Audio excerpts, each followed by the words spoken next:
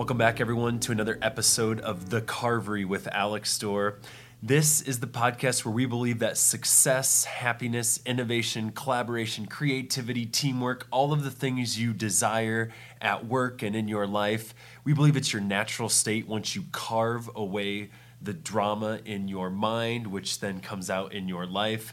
And so every single episode, we try to get thinking about ways that we could reduce some of this drama and have eventually more clarity in our lives. And then as we are clear, we add more value and really get to work more effortlessly every single day with our colleagues and with our customers and those we interact with. And so today is another chance to do that. And so I'm so happy you guys are tuning in for another episode. We just have such a community growing, and I'm having so much fun with the podcast. I'm just getting off another 4 cities in 5 days. I was able to have a session of build on content with a client I'd worked with last year on Monday, and then got to travel into Kansas City to work with a second round with another client. They've added more leaders working on reality-based leadership, our core leadership training we do in organizations. And then I finished the week doing a certification with a new client that was really fun. We grabbed a group of 4 of their core leaders and trainers, and they're going to start rolling out the content. And so it was a big mix of a week where I got to teach different programs, and I also got to certify some new trainers that are going to be rolling out our stuff within their organizations, which is always one of the most exciting times for me. And so heart is big and full from last week. Had a lot of time on the road and a lot of incredible conversations over the last couple weeks. And one of the conversations has led to this podcast. And I think you guys are going to like this one, but I'm going to throw out some pre-work for this one here, because what this is me thinking through an idea I've been having that came out in a conversation I had with a leader. She actually has worked a long time in healthcare, but is now a dean at a school. And we had a fabulous 2-hour conversation at this workshop we were at about what I am passionate about in terms of drama and really having people move from low self to high self and show up at work in their highest level of consciousness and beyond drama, and how that goes in with some of her work she's done in healthcare and what she's doing with some of her new dreams and aspirations in her career. And so that's what I want to go into today. And what we got into is this conversation around just emergencies, because what I was thinking about is what are some agreed upon, no matter what, processes in her career that she saw teams they just quickly aligned around. When did something happen that everyone just kind of put their stories aside and their judgments and really their preferences? They've just put them all aside to agree to a higher process that's just known to be the best process for this situation, and that is just followed by everyone. So what I mean is it seems as if a lot of times we're all kind of navigating with our own kind of view of the world or our own processes that we believe lead to happiness and results. And what we've seen in our work is that as you peel some of these back, some of these leadership philosophies or some of these ways in which we're teaching people to be in a state of accountability, a high state of accountability, it actually isn't aligned with some of the brain science, and a lot of the techniques won't actually lead to people's happiness or a facilitation with a clear relationship with reality, which will then lead to people making different behavior changes and choices in moments. And so what we're looking at is what are agreed upon processes that in an emergency situation, all of a sudden every professional in that situation or citizen aligns to that and says, this is the way that we have to move forward. And the one we got talking about was, in her career, she had been a nurse, or she had been on a hospital floor, and whenever a patient coded, all of a sudden there was this process, this decision-making tree that people would follow, where there was like a decision maker, and then when they said, let's do this, everyone followed that, and it was quick, it was efficient. There was no time, because we're worried about saving the patient, to question it really and to get into judgment and be like, that's a bad idea, and what do you mean, you really want to do that? There's not all of this resistance to it because it's an emergency situation. And so just throwing it out there, because I know this is an extreme case, someone's life is on the line. That's why it seems people align to this process. And I asked her more questions around that. I'm like, why do you think when that situation happens, it's just agreed upon that everyone follows that perfectly? And she's like, well, we're trained on it, and all the evidence says this, and we really practice it, and we're constantly in a state of readiness for it. And everyone knows that if we don't follow this, like, a patient's life is on the line. And so it's important that we follow a very firm process. And as she really talked to me through this, it just had my eyes lit up and my mind opening, because we think a lot about drama in our teams, in a meeting, in a group setting, in a workplace. And we have found that drama, when we defined it, was any disruptive thought pattern or behavior that takes away from results and what we're trying to do in an organization. And we've really started to quantify the competencies and where we see it show up the most.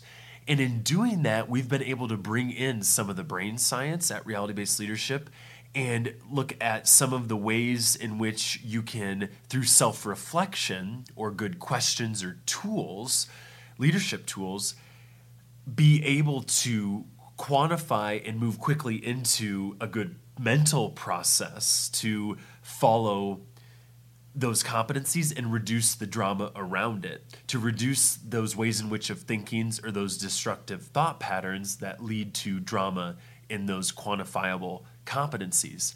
And so when we think about where we're going with our research on drama, how we're quantifying it, and how we're starting to know the good mental processes to reduce the drama around those competencies, I'm starting to see in my work, and as I dive deeper into what we're doing, that there are some proven mental processes, like when you're at a meeting, if you're stressed and you ask yourself a question, which is self-reflection, it can move you from that stress, which is one of our competencies, into clarity, into a better part of your brain, to then add input into that meeting that is adding clarity, not chaos. And I'm seeing this connection where, not that anything's agreed upon that it's like best practice yet, or it's like healthier, safer yet to go through good mental processes and then add input.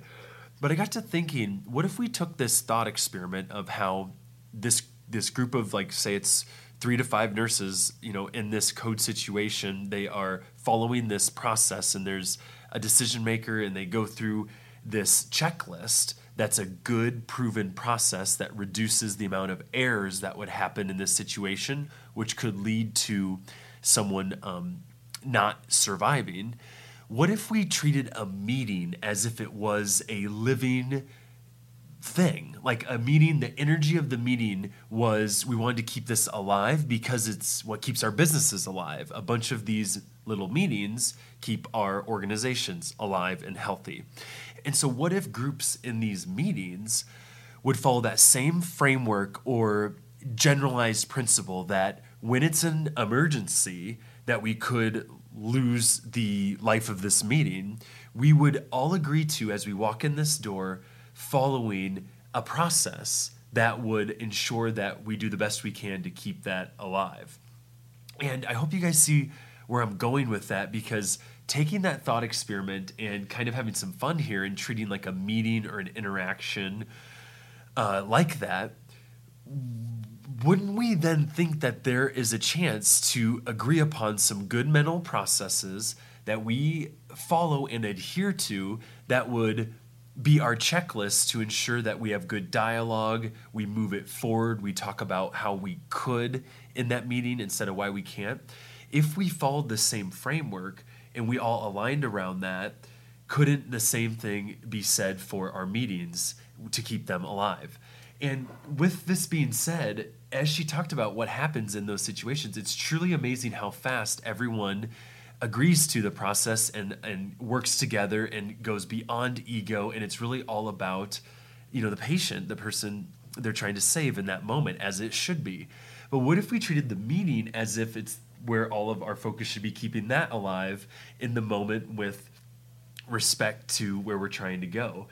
And so couldn't we have that same discipline in our interactions that we have in that moment? And I just kept thinking about this, and we kind of had just a fun chat around this, because with us quantifying drama, this mental framework we're trying to establish, which is reality-based leadership in a way, is what if you could follow these proven mental processes at all times to keep us in a constant state of self-reflection, like a mantra, to ensure that we're bringing our highest self to the meeting and adding the most clear input and most helpful input to move things forward. That framework, if followed by everyone, would be something, as long as we know it reduces our stress and it adds clarity. Most would agree that we want more clarity in meetings than chaos. We want more focus on how we could instead of why we can't. And so with that goal in mind, I believe most would agree, if we could show that this does do that, that we would align to that, and everyone around that table in that meeting or in that huddle would follow that. With that being said, it would be a healthy way for us to come together and follow these good mental processes. And so this got me thinking even more, because once we'd have a group that agreed to these processes, this way of thinking through self-reflection and some of our tools, then we could have shared accountability for our group members following that. Because if you divert from the best practice, there's some consequences there. And someone, in the extreme case that we're talking about here with a patient, it would be that we didn't follow best practice, and that could have been the reason that we didn't save that person's life. Well, if we don't follow best practice, good mental processes in the meeting, that could be the reason why the meeting energy went into why we can't and why we shouldn't have to. And so then what we could have is, in a really healthy group, we could have people, as a part of feedback, call out if someone says something that was adding more chaos or it was really unhelpful. Someone could step up and be courageous and say, hey, I wasn't clear on that. I don't know if that was as helpful as you wanted it to be. Is there a different way you'd like to say that? I see that there could be some places for feedback, as long as we were neutral and professional, as we all try and be, to really have shared accountability for the type of dialogue that gets put out there in a meeting. And so you'd always, not that people are constantly judging you, but you would have these checks and balances to say, that sounds like that was more of a story. You didn't get concise on that. Could you have reflected before, for a few seconds before you spoke up in that meeting? It didn't seem like you were completely clear. There would be ways that we could challenge each other to follow these processes. It'd be a shared accountability model. Not that you're seeing someone and saying, you're not following this. It's a nice neutral way to hold us all to this standard. And everyone would be willing to be there, because we agree that following this process would lead to less drama and more clarity in the meeting. The second part with this is, as we get clear through two things: questions for self-reflection that we'd always be asking ourselves as we're sitting quietly listening, is you would start to, and I'll talk about this towards the end of the podcast, notice our triggers. And we notice, we're about to speak, we're excited about something, but we want to make sure we're clear. So we take one more minute to pause and self-reflect. As we do a lot of these questions for self-reflection internally, and all the group members will be doing it, the next phase is to start to notice when there is a lack of clarity, or we need to move it from just in our minds to getting something clear on paper so the whole group can see what you're thinking. And this is where, at Reality-Based Leadership, we have our ego bypass tools that are in our newest book, No Ego. We have tools for meetings that we encourage leaders to facilitate, where, let's say, a change isn't completely clear on what the roles are, or in fact there's people that are pretty resistant to the change even though it's already been decided.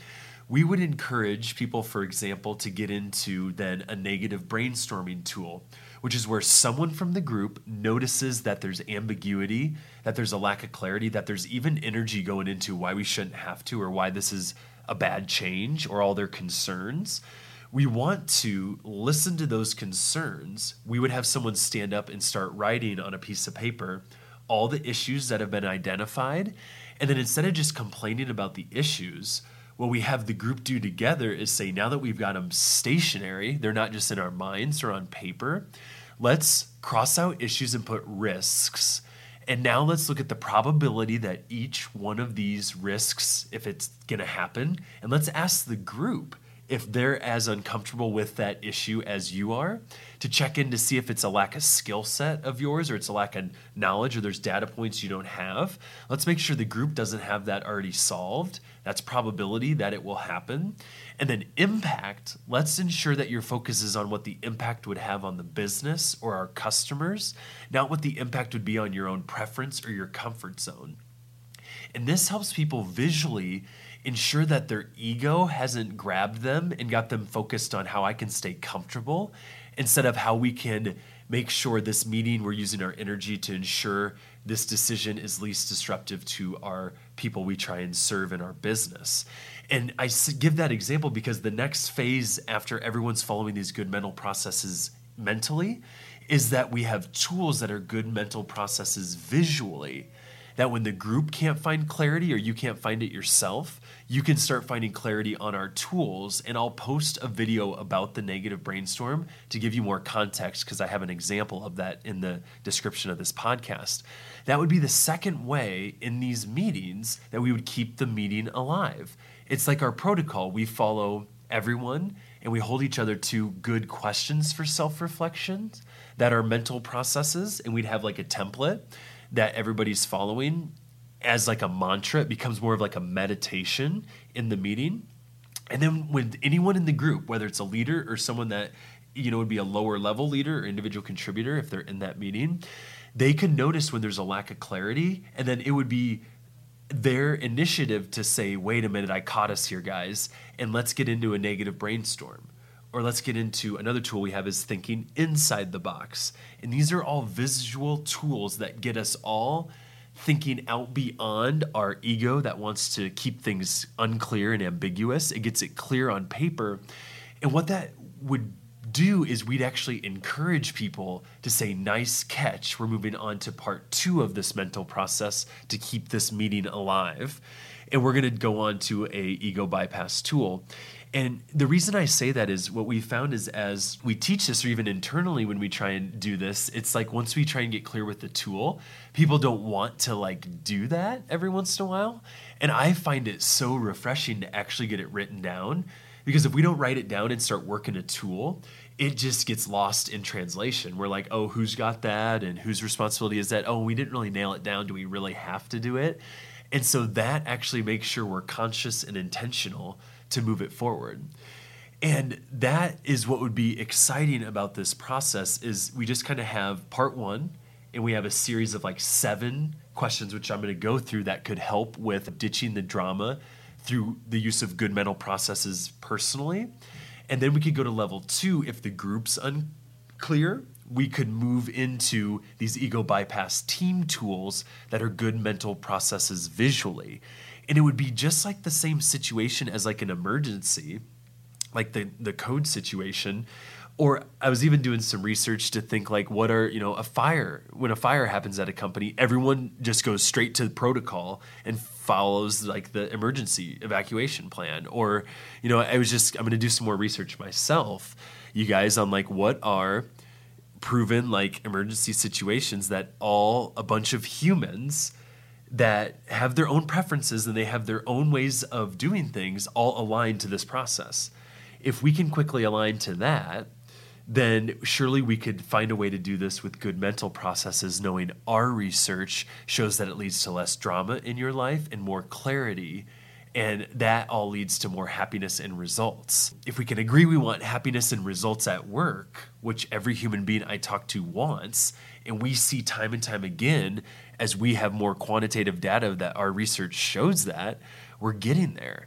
And for me, thinking this out loud to you guys, this is exciting news. I feel like we're onto something. And so hopefully you're following along to here, because we could have this template that is a agreed upon good mental process for individually, and teams to keep the meeting alive and keep it professional and keep it clear and keep it low drama.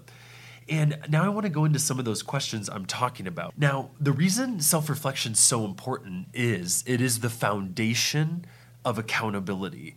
And as you guys know who've been listening, your level of personal accountability is the biggest predictor of success and happiness, mainly happiness. And this is shown in our research when we studied happy high performers and unhappy high performers. And the only difference between those two was the level of personal accountability they took for their circumstances. Also, in Sean Akers' work at Harvard, he found the same correlation, that it wasn't about your circumstances, it was more correlated to the amount of accountability you took for your circumstances that leads to your happiness and impact in the world. Why is this important for what we're talking about today? The biggest source of drama is ego, which is really in our minds. It's the judger of all things. It's the creator of all stories. It is that constant narrator in our head, which if you've ever been in one of those meetings and it's just kind of uncomfortable and you're being quiet, but you notice that you're like, oh, should I say that? And oh, there's something going on over there. And that was kind of, passive aggressive. And I don't know if what they want me to talk here. If you hear this narrator in your head, that thing that's constantly talking in that meeting is your ego. And once you understand that your ego's not your amigo because it's always judging and adding meaning and adding motive, once you realize that the way out of this judger of all things, this creator of all stories, is through self-reflection, where you can silence that a bit by whenever it causes you stress, like, oh, I shouldn't speak up because they're going to get mad and this is not going to go well. And if you just ask, what do I know for sure? A question for self-reflection, that ego silences a bit and you get down to the facts, reality, and you drop into accountability. It's like, what do I know for sure? My accountability to the truth is I have an idea. All of my reflection shows it will be helpful and add clarity. What should I do next to add value? It would be to speak up and give the group the idea. And that moves us from all of this ego, suffering, low self, judgment, frustration that leads us to inaction, and moves us into high self, clarity, and then we add value. And so these questions are a great way to start following good mental processes to then be able to add better input if we were in this situation where we're trying to keep a meeting alive. And so the questions that I'm thinking about for you guys to start thinking about, I'd encourage you to pick one for your next interactions with individuals or with teams. Is the first one is start to notice, I've already kind of gone there, is when you're uncomfortable in a meeting. And I had this happen recently as we were talking through a project that we were a little bit behind on. And I just started to feel where I was kind of uncomfortable in the meeting. And I'm just saying silent listening. And as I got more uncomfortable, I noticed there was a narrator in my head. And it's like, gosh, what did I forget to do here? And are they mad at me because I forgot to follow up on this email? And I started to, as I listened to this narrator, and it started to stress me out because I'm like, what am I not doing? Oh my gosh, you're, behind on this. I was not listening that well. I was missing things because I couldn't focus. And so as I started to notice this discomfort, it was just an awareness, which all it was my ego chattering and judging and really kind of self-loathing. I just asked myself a question. What story am I believing right now that's causing me discomfort? And the story I was believing, as I got clear just in a moment, it took a second, was I am the one that's so behind in this. We're too behind to save this. I am not going to have this done in time. And once I got clear with what the story was, I asked the next question for self-reflection to move beyond my ego from low self to high self, which is where all of my creativity and ability to solve complex problems is at. As I got to high self, I just asked another question to get there. What do I know for sure? And all I know for sure is we were in a meeting. We had 3 people around us talking about project this. Let's call it project this. That was like all I knew for sure. And my part in this project was to deliver X. Now, once I got down to the facts, it was so just clear about what I should do to add value in that meeting. It was like figure out what I need to present X is, what's my script for that, and stay in my lane.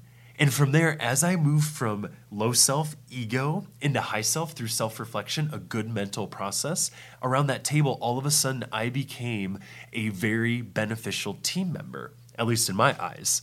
And I was able to get clear on what I needed to take away and what I had for an accountability to move that project forward. And it really calmed me down internally and helped me add value to the meeting. And that was nothing that had to change in the meeting. It was just me using a good mental process to eliminate emotional waste or drama. I carved away my own drama and came up and showed up better in the meeting.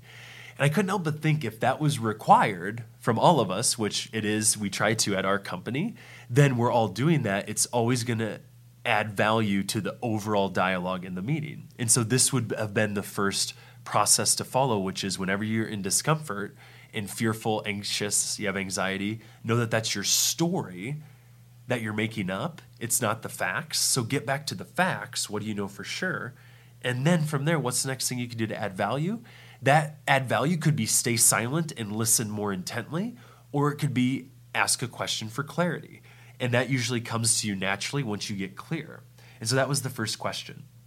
The next one that came to mind, it was kind of all in this meeting, was given this is a new project and it was a shift in my priorities, we got to check in on commitment levels, because many people around a table were all in to what the organization's trying to do as long as.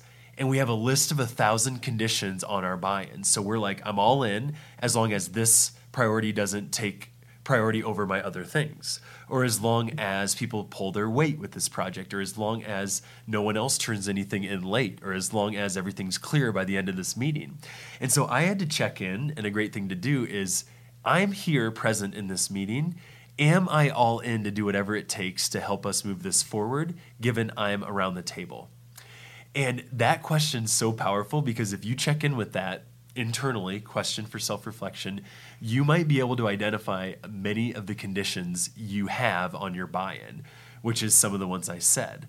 And once we have conditions on our buy-in, it really starts to take away how able we are to stay in as that project plays out. Because if we have conditions on our buy-in, the moment someone turns something in late, I'm like, oh, that was one of my conditions. Now my resilience is down. People aren't as focused as I am. And so I always check in with this next question. Am I all in without conditions for this project? And I look at some of my conditions and I try and remove those from the start. And this can be an ongoing reflection before, during, or after the meeting. And because every reality you're in, there's going to be varying levels of accountability on your team. There's going to be people that turn things in late. There's going to be priorities that change. Given that those things will happen, can we stay the course? Then the next question, which I have been using as my mantra for the last 6 months to try and be as valuable as I can in conversations or in meetings. This question is right here. Is what I'm about to say going to add clarity or chaos? And so some of you guys know me. I get really excited when I have an idea and I want to just jump in and just say it in the meeting. And sometimes the timing's off, or sometimes I need to work on my awareness of, is this meeting about that, or do we need to stay to just like execution, not dreaming? And so when you are about to speak up, if every time you just take 1 second to pause and say, is what I'm about to add going to add clarity or chaos, it can really open up a lot of avenues for you to be more happy and successful and keep that meeting on track and keep adding value to that meeting. Because so many people are a little nervous about where things are going, and they want to throw out a comment that's going to derail the meeting or slow it down because they're fearful. And that question can help us ensure that we are actually adding helpful things and we're adding clarity that would help us move it forward, not stop the action. And adding on to that is, if I'm going to add clarity in my mind, can I get it even more concise and keep it brief so it is received in a way that is easy to digest? Because sometimes I think I'm going to add clarity, but I talk through what I'm about to say too much, and it actually adds chaos because people didn't know what the juicy part was. Now, the next question is one of my favorites, which is, what is my part in the mess? In our accountability model, one of the key factors of accountability, the 4 factors, is ownership. And if we're in a high state of accountability, ownership's never really ever painful. If you're operating in a mindset of a high level of accountability, ownership's usually a nice conversation. You can go, here's what I did that helped the project, here's what I did that hindered, and here's just my part in it, and what I've done to contribute. It's just a nice neutral conversation. And so when you get really clear with that and you're easily able to converse about your part in it, my favorite question is, what's my part in the mess? Because so many teams, when they fall short of results, they're really talking about who didn't follow up, and marketing should have done this, and this department didn't do this, and these priorities were unclear, and this wasn't communicated well. And in the end, you can interrupt all of that blaming and all of that low self-behavior and just simply reflect on one question.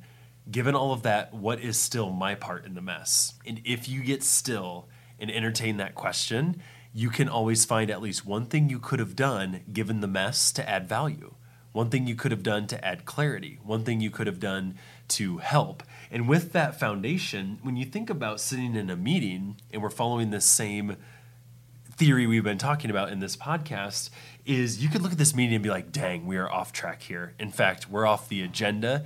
People aren't even talking about what we're trying to create and how to get there. It's only about past issues, or people are going into some pretty negative areas and they're talking about why we shouldn't have to. They're even questioning the decision. And this meeting was to talk about how to make the decision work. And so you can notice how off track it is. And then you can reflect and get into high self and say, what's my part in this mess? Because you can be in your ego story saying everyone's off track and no one is here to actually move it forward, and you're judging. But as you guys know, when you're judging, you're not helping and no longer adding value. So you are contributing to the mess as much as those who are talking a lot contributing to the mess. How are you contributing? If you open your mind and open your heart and entertain that question, you have disengaged and you're staying silent. You have disengaged and chose not to find a place to re-engage. You have disengaged and you're judging others instead of helping. So you are, in fact, a part of the experiment contributing to the mess. And so if you find yourself disengaged and blaming others for why the meeting's gotten off track, that question, that mental process, helps to find some clarity and get us back engaged.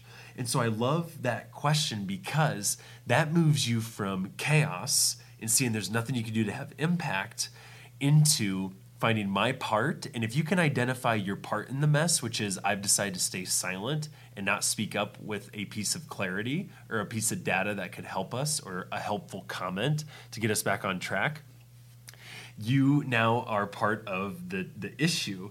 And you can move from that lack of clarity into courage, into adding value by just self-reflecting and then thinking of one thing you could do to help, given you found your part. Because if you find your part in the mess, you then can have responsibility, which is the ability to respond differently. And if you can identify your part, then you can move forward differently. And that's the ultimate freedom to kind of plug and play in all these situations and keep the meeting alive. Another big question that I have really went all in on, and this has been fun discovery for me, is what is my role in this situation? If you want to understand the 3 roles you basically can be every single day, there's only 3. And the first role you could be is a decision maker.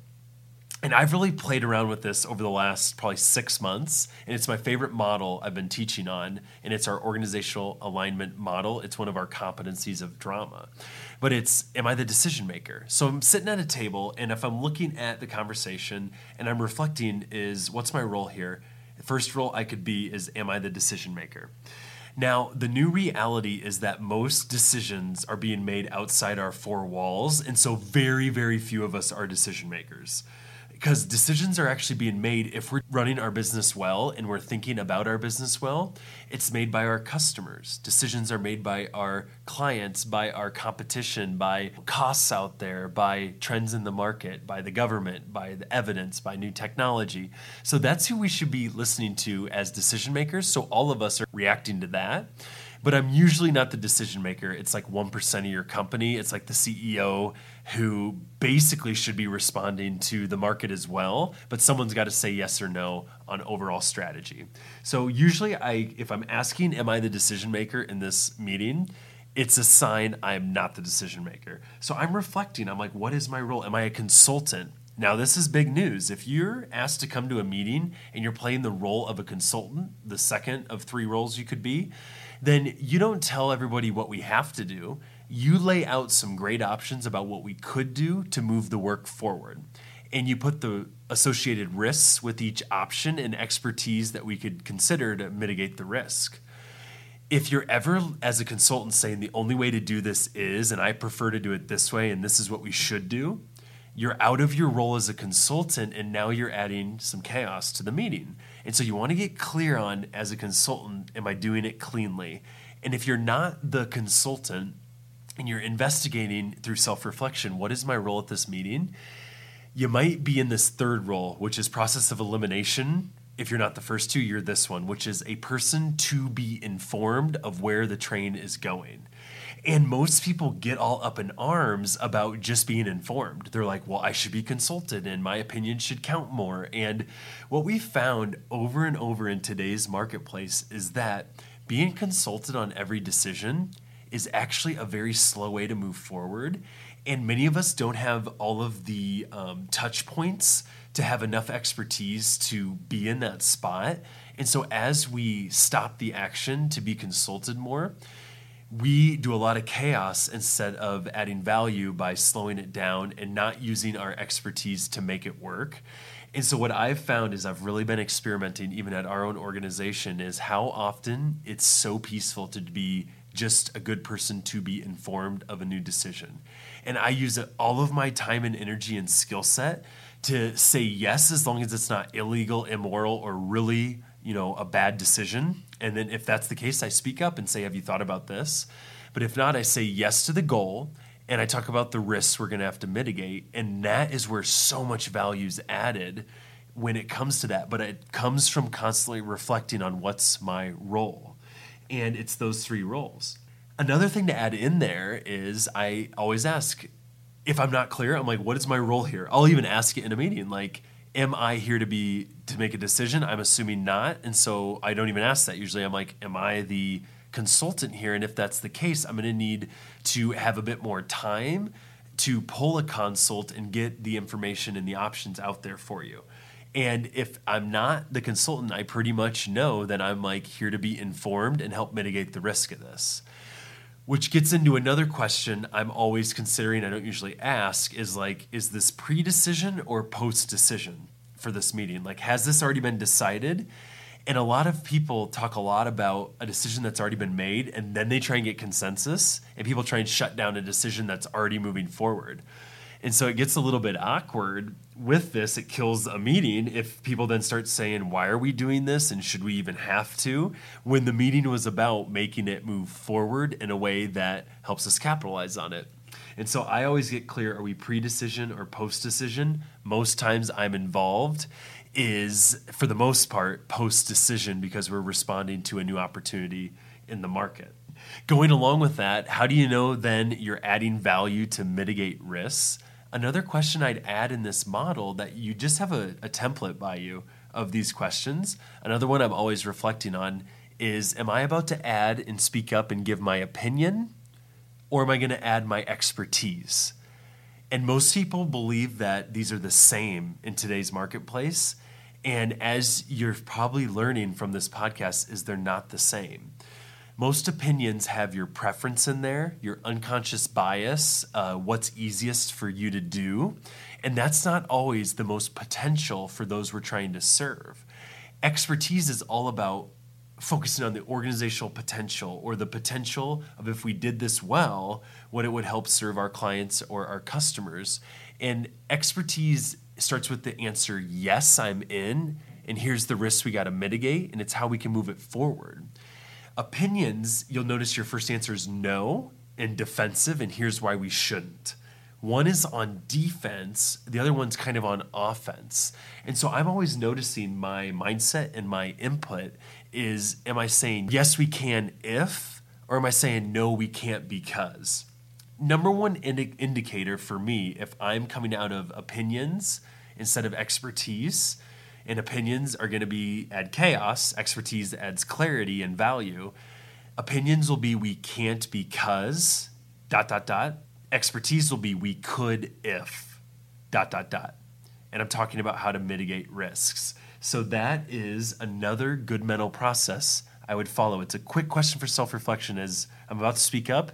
Is this my opinion or expertise? If it feels like opinion, I dive in and find some more information or evidence or data to figure out if it is reality-based. And so I want you guys thinking of that question. Last couple of questions is when it comes to obstacles. So if you are in a meeting and let's say we're not getting anywhere and we're like, God, just seems like an insurmountable obstacle. That means we need to look at our resiliency muscle. And in that meeting, we might have limited mindset and we're all focused on solving it ourselves and we're being really persistent and we're trying to think through the same thing again and again and again with our same approach. What we probably need to do is think about resilience. And it would help in that meeting if everyone understands that the most resilient people have a large network of positive relationships that they've really helped along their careers. So they're connected with them and they help often. And then they have this large network. And the second thing is we ask for help early and often. And so if we quickly in that meeting know we're stuck, but we have a big connected group that have their own contacts and friends, we could all pop into our Facebook or we could pop into our emails and say, what would you do to solve this challenge? And we throw out the obstacle and we get a crowdsource going where we're not working with 10 people in that meeting. We're now working with hundreds of people from our connections. And we bring in all of those ideas from the world, or we Google people within our organization to get some new strategies that might come from different departments, but the same themes ring true to help us overcome the obstacle. And so the question there is, who else could we reach out to for one tip to overcome this obstacle? That moves us from being persistent into resilience. And that would just be a snag we notice and someone calls it out. Guys, let's stop trying to do this ourselves. Let's crowdsource it. Let's take 10 minutes to crowdsource. And I see that as being a perfect template to get more connected in the world and bring in some new ideas. And lastly, is when it comes to change. So if one of these meetings is really about a new change that's coming and it's going to adjust our approach or our job a bit, if we start to feel some fear or anxiety, again, the question would be, what am I fearing personally that's keeping me from jumping in and saying yes to where we're going? If I notice that fear, I want to play with that as I'm reflecting. What am I fearing personally? Again, it's probably going to be a story about what could happen in the future. We can't know it to be true. So we would then go into write out that story and question whether all of it's true. Can I know for sure how this is going to play out? Can I know for sure this is going to be like the last change that didn't go well? What do I know for sure? We're asked to do this new process. Given I'm clear, what's the next thing I can do to add value? Start planning my part in the process. And with that, what am I fearing? If I process through that and I get to the facts, and when I look at the facts, it's not all that stressful. Another great question that would be in this process, and we could pick a series of these, would be, what do I need to change in my willingness, my skill set, or my approach to be more successful given where we're going? And make columns for how's my willingness, am I bought in? How's my skill set, have I not modernized my skill set? And how's my approach? Am I using a less than modern approach given where we're going? And all of these, as you guys can tell, don't take any responsibility of others to give me that power. These are all questions that ignite the power within me through self-reflection to help add input and clarity to these meetings and help ease some of my own tension. And so to sum this up, I wanted to give those questions as a takeaway for you to start playing with. I've been playing with two main ones. Am I adding my opinion or expertise? And what's my role? I'm really trying to always find my role so I am quickly aligned to the organization. I encourage you guys to pick a couple and experiment with those and see if, as doing this personal reflection, it helps add better input from you in a meeting and add clarity, because that'll, in the end, show that you're adding more value. But going bigger level here, I hope this has got you guys thinking. I am fascinated with this metaphor of what processes we quickly align to, that all of a sudden everyone follows in the fear that it is an emergency and someone in that situation could be injured or hurt. So we follow quickly to this process. Where could we take that same thinking general idea and see if, given the research, we know it leads to happiness and success. Why would we not be able to quickly align around these good mental processes that we know streamline and lead to more productive dialogue in conversations or meetings? Same model, but bring it into a workplace. And I want to see if that raises the dialogue of our meetings, keeps us engaged and self-reflecting and moving beyond our egos, which cause the most amount of drama, and keep us always interested. It keeps you in a constant meditation of being able to re-engage in any meeting, no matter how chaotic or off track it seems. You can step up and be the informal leader that gets it back clear. And I find this so exciting as I've just started to process through this. And so guys, thank you so much for really sticking in there for this. If you listen to it all the way to the end, please give me your insights, your dialogues, what tripped you up, what you think might not work, or where you think this could have some legs. I'm really interested to hear your dialogue and feedback on Instagram, Twitter, @AlexMDor, and I can't wait to hear a direct message or send me a comment. Thank you guys so much for always being some of the coolest listeners and the coolest thinkers out there. I know you guys also believe that there are two workplaces going on at all times while we're at work. It's the one that's drama-free and the one that is full of our stories, chaos, and drama. And they're always available at all times. We just have to pop into the clear one through self-reflection and reality-based tools. I hope I'm helping you guys bridge that gap, and I'm playing with it myself. And by the way, I'm screwing it up, but only daily, but trying to be a thoughtful voice out there for this drama-free experience. Leave a review if you like this. iTunes is the best. If you really are enjoying this, share it with others and give that 5-star review. It helps people discover it, and let me know some of your favorite insights that you've had from it or what you're loving about the podcast. Please share this episode with anybody you think this would get their minds stirring and have a conversation about it. Could you do this in a workplace? We're not teaching people what to think. That's controlling. It is really focusing on how people think. It's following fundamentals that people could follow, because as we reduce the drama, it opens up our best parts of our minds, but we have to have this framework or fundamentals to get to that part of our brains. So this isn't about brainwashing, I wanted to finish up with, about teaching people or telling people what to think. It's giving people a proven way in which how to think that cleans up the drama and the stories and the fears to then be their authentic self and give clean input. And it would lead to our most authentic self.